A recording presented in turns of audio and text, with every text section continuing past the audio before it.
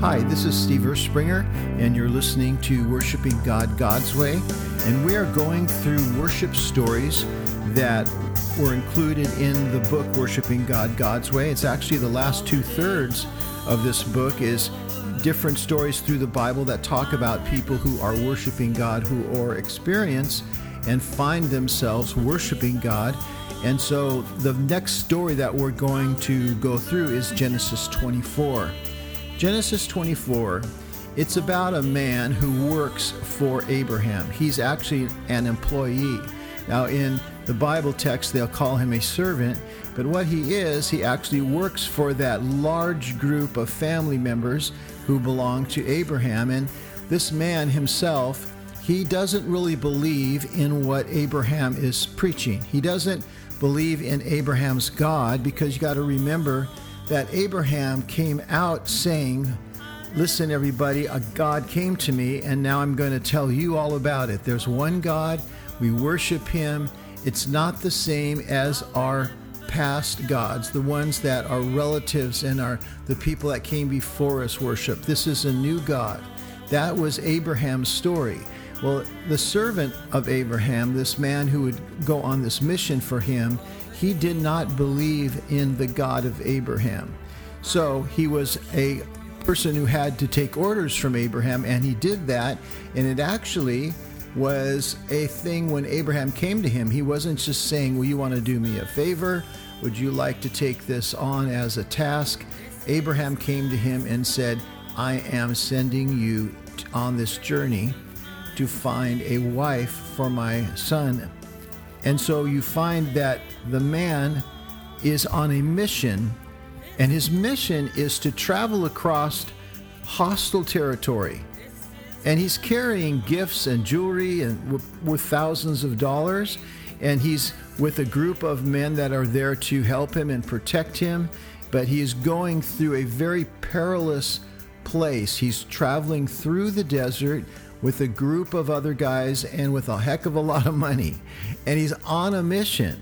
Now, this is a covert mission. You want to do it, but don't tell anybody you're doing it, because if they find out that you have all this with you, there's going to be trouble. And the thing about this story is the man who doesn't believe in Abraham's God, he also doesn't believe and has extreme doubts that he's even going to succeed in this mission for his master Abraham.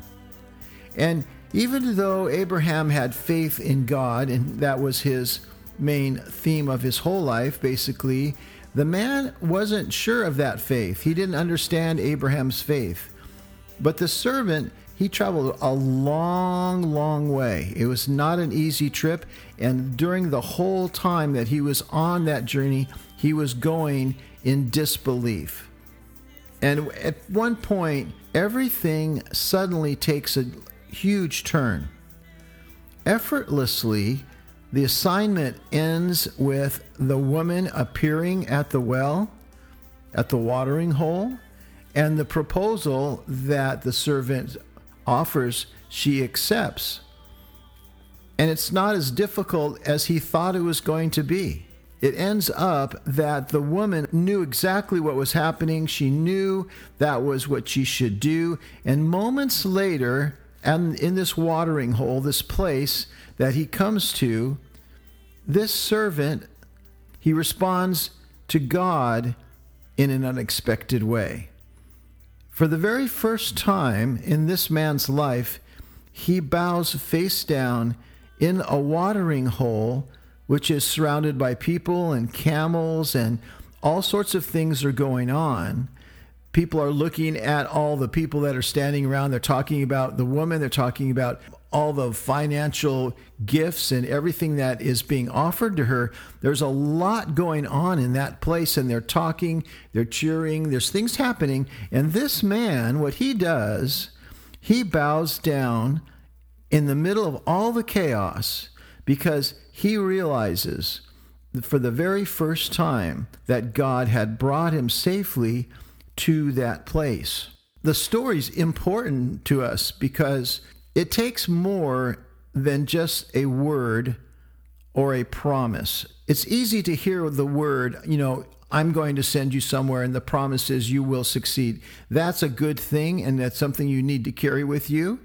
But it takes an out of the ordinary act of God before a person like you or I or this servant comes to a place where they understand fully what God is doing, and they worship him because of it. We walk the walk, we do all this serving, and we make plans, but it takes almost a supernatural moment to bring us to a place of worshiping God and being completely abandoned before him. The servant, on his way to finding Rebekah, had no idea that he would end up in a watering hole on his face, worshiping a God that he did not believe in. Perhaps when you read this scripture and you look at the story itself, you read it sometimes and you think, well, you know what? This story is really about finding the woman, finding Rebekah, finding the wife. And then you think, well, maybe the story is really about the wealth that was handed over to Laban and the transaction that took place and how they went from, rags to riches. Or maybe this story was just about the truth, and Abraham's faith is what brought it to its positive end. Maybe that's what it's all about. I think it's the reaction and the experience that the servant comes to, and he comes to this moment where he disregards all of his surroundings, including Rebekah, all the people that he traveled with, all the money, all the jewels, all the people that are there in this social environment. He doesn't see them. What he sees is a God that he has experienced, and he bows before that God with his face in the mud. I believe that's the apex of this story, the final act. The other things are just preliminary. God was getting this man's attention through this mission that he was sent on by Abraham. It reminds me of Mary when she worships Jesus in Simon's home. There was a lot going on. There was a lot of people, a lot of issues, a lot of miracles. There were a lot of people talking. And here in the middle of this chaotic moment, Mary comes and bows her face down at the feet of Jesus. It's similar to this servant who finds God in this watering hole, and he bows down in spite of everything else that's going on. It's the theophany of God that he realizes, and he actually puts himself in a place to worship the God that Abraham believed in.